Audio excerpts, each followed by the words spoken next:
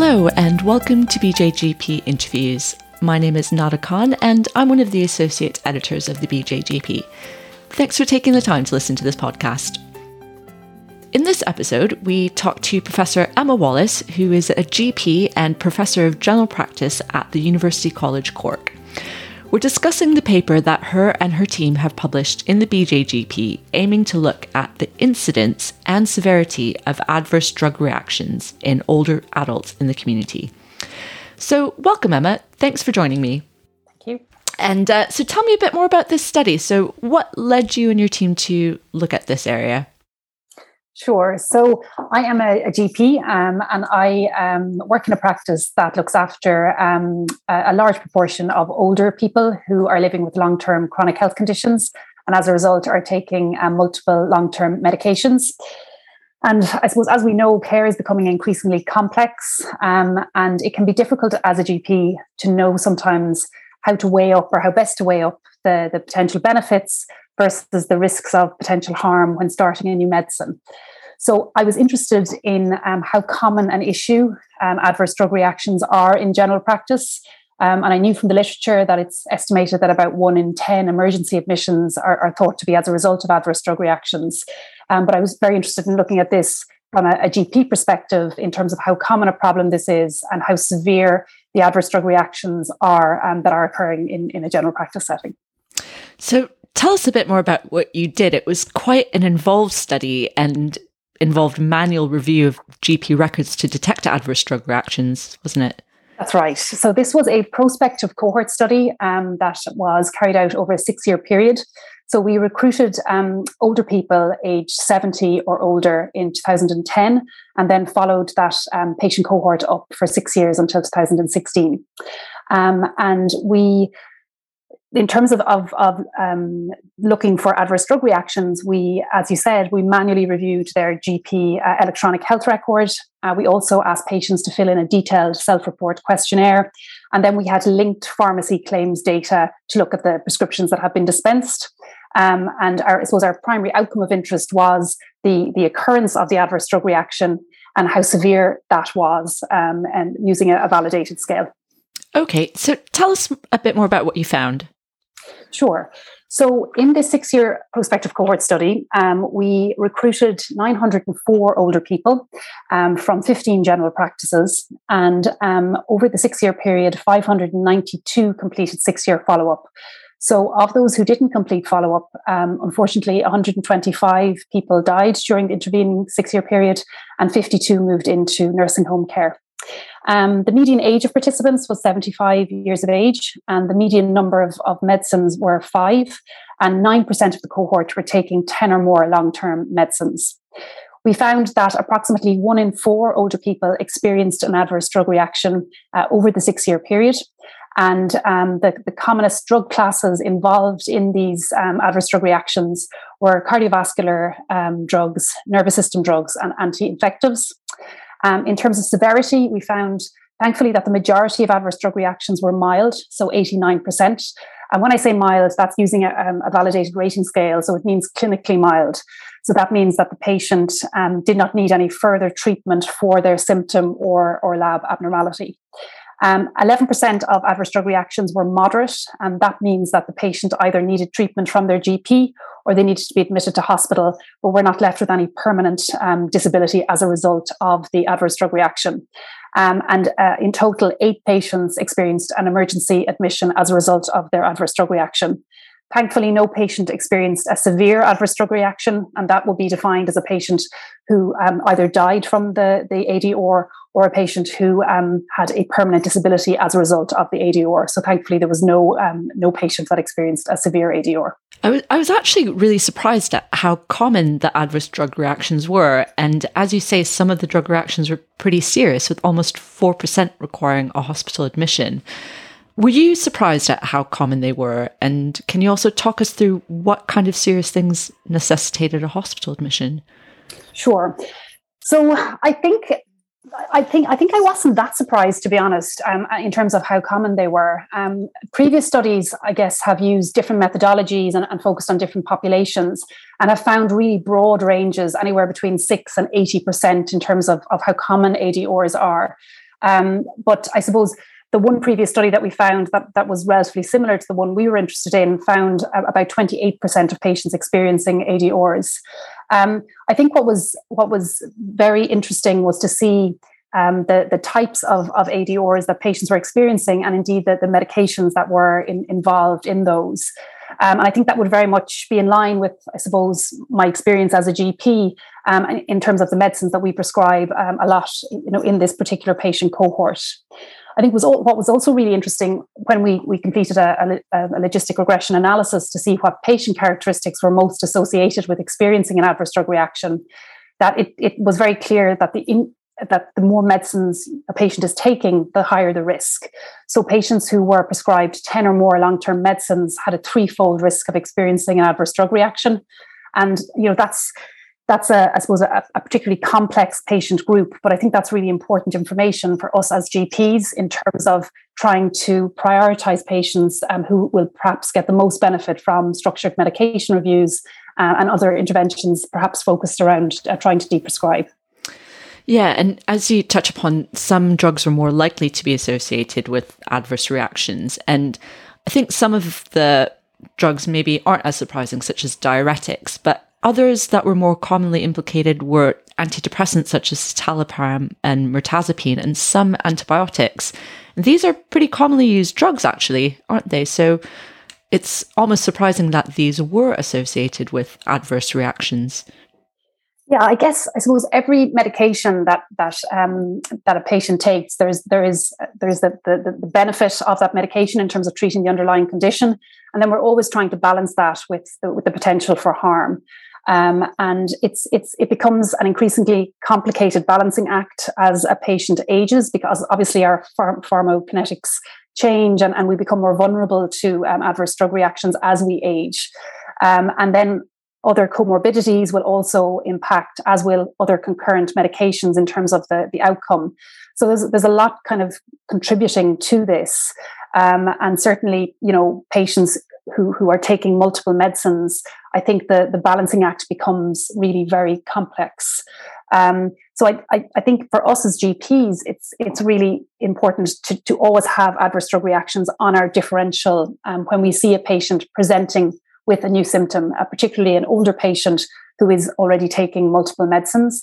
And even that can be very challenging because a lot of these adverse drug reactions are quite non-specific. So, for example, dizziness or fatigue or falls, and that can have lots of different causes. So it's trying to untangle all of that. But I think having adverse drug reactions on our differential at least will keep this issue on our radar and ensure that we're thinking about it when assessing patients. One concept that you mentioned in the discussion I thought was really relevant was about the prescribing cascade, where patients present with a symptom and a new medication is initiated to treat that symptom, but that symptom is actually an adverse reaction to another drug. So talk us through this prescribing cascade and how that might happen in practice. Sure. We're actually doing a big piece of work on prescribing cascades at the moment, because I agree, I think it's a really interesting and kind of understudied area. So a prescribing cascade occurs when, as you say, a medicine is prescribed either intentionally or unintentionally to treat the side effect of another medicine. So sometimes we will intentionally co-prescribe a medicine with another because of a known side effect. So, for example, a patient who we're prescribing an anti-inflammatory drug for, we will co-prescribe a proton pump inhibitor to reduce that patient's risk of experiencing GI upset. However, in other instances, for example, if a patient is prescribed amlodipine for their blood pressure and develop a side effect of ankle swelling, and if that isn't recognized as a side effect of amlodipine, that patient could then, for instance, be prescribed something like frusemide. And then suddenly you have a patient who is now on two medicines, the first which has caused a side effect and the second which wasn't necessary. So you have this cascade of prescribing that has occurred. And certainly if adverse drug reactions aren't recognized, or if they're not on our differential when we're seeing these older patients presenting with new symptoms, there is a risk that patients will be prescribed additional medicines that they perhaps don't need. and the index medicine or the initial medicine, which has caused the adverse drug reaction, is continued instead of being stopped. So it can have, I suppose, unintended consequences beyond the adverse drug reaction itself. Yeah, it seems you've got an issue and you're just making it worse by trying to overlap more and more drugs, and in a sense also making the issues around polypharmacy even more troublesome. And in the findings, you highlight how polypharmacy is associated with adverse drug reactions and highlight the role of medication reviews in practice, and possibly making sure that people who are on a number of drugs have priority for medication reviews. Do you have any thoughts about the roles of clinical pharmacists in this, especially in England with the additional roles funding? More pharmacists are involved with patient medication reviews and prescribing. Absolutely. I think clinical pharmacists have a really important role to play. They really have so much expertise, and that expertise really comes into its own with these very complicated prescribing regimes and medication regimes for patients. And I think it's really important that we are all working in partnership. So the prescriber, the clinical pharmacist, the patient, and being realistic about what can be achieved. I think sometimes looking at these prescriptions, it can feel quite overwhelming in terms of where to start. So I think just taking it slowly, figuring out what matters most to the patient in terms of their care goals, and looking at what potentially on their current prescription list may no longer be clinically indicated or may not be working in the way we would hope, and trying to start deprescribing it in that way. And remembering that we can take our time and taper slowly, one medication at a time, and that really is the safest way to do it. But certainly the research around deprescribing would indicate that we can deprescribe safely once we follow appropriate guidelines. And while there is a risk of adverse drug withdrawal events, the risk of that is less than the risk of continuing a medication that may no longer be indicated. But obviously, this has to be done in partnership, and I certainly would see clinical pharmacists as having a big role in that. That's an important point to highlight around deprescribing, especially in this cohort of patients who are older, and especially thinking about some of the antidepressant medication that you've highlighted as well as having an impact on adverse events as well. Any other implications for practice that you would like to highlight for GPs or people working in primary care?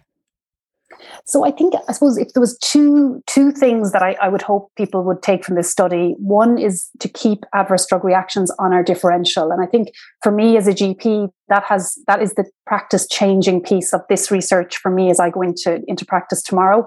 So if I see an older person presenting with a new symptom, I now really do think, could this be medication related? And I really take a very careful look at the medication list. And second is really, with increasing numbers of medicine, the risk really does increase. And this research shows that patients on 10 or more medicines have a threefold increased risk of experiencing an adverse drug reaction. And sometimes as a GP, a patient can suddenly tip over 10 meds quite quickly. And when you're seeing that person periodically over time, sometimes identifying patients who are taking that number of medicines, you might just need to think about how you're going to do that in your own practice to make sure that these patients are being prioritized and targeted for medication reviews, because certainly that appears to be the cohort who will get a lot of value from a structured medication review. Okay, thanks very much. I wonder if you could just take this opportunity to give us a summary of the study and some of the main findings. Certainly. So in this prospective cohort study that recruited older people aged 70 years or older attending general practice and followed those patients up for 6 years between 2010 and 2016, we found that 1 in 4 older people experienced at least one adverse drug reaction over the 6-year period.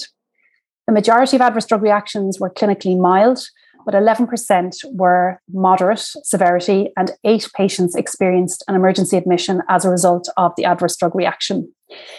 When we completed logistic regression analysis with our primary outcome of AD or occurrence, we found that females and those prescribed increasing numbers of medicines were more likely to experience an adverse drug reaction. In particular, patients prescribed 10 or more medicines had a threefold increased risk of experiencing an adverse drug reaction. So in terms of implications for practice, I would encourage GPs and clinicians to keep adverse drug reactions on their differential for older people presenting with new symptoms, acknowledging how challenging this can be due to the overlap between chronic health condition symptoms and the symptoms of aging. And secondly, in terms of targeting a group for structured medication reviews, those prescribed 10 or more long-term medicines are a very important group to target because they seem to be at the highest risk of experiencing adverse drug reactions. That's great. I think that given the findings, there are some really clear implications for practice. So I hope that people reading the paper and listening today can take those back to their own clinical practice as well. And that's a great place to wrap up. Thanks very much again, Emma. Great. Thank you, Nada. And thank you all very much for listening to this BJGP podcast. The original research article can be found on bjgp.org.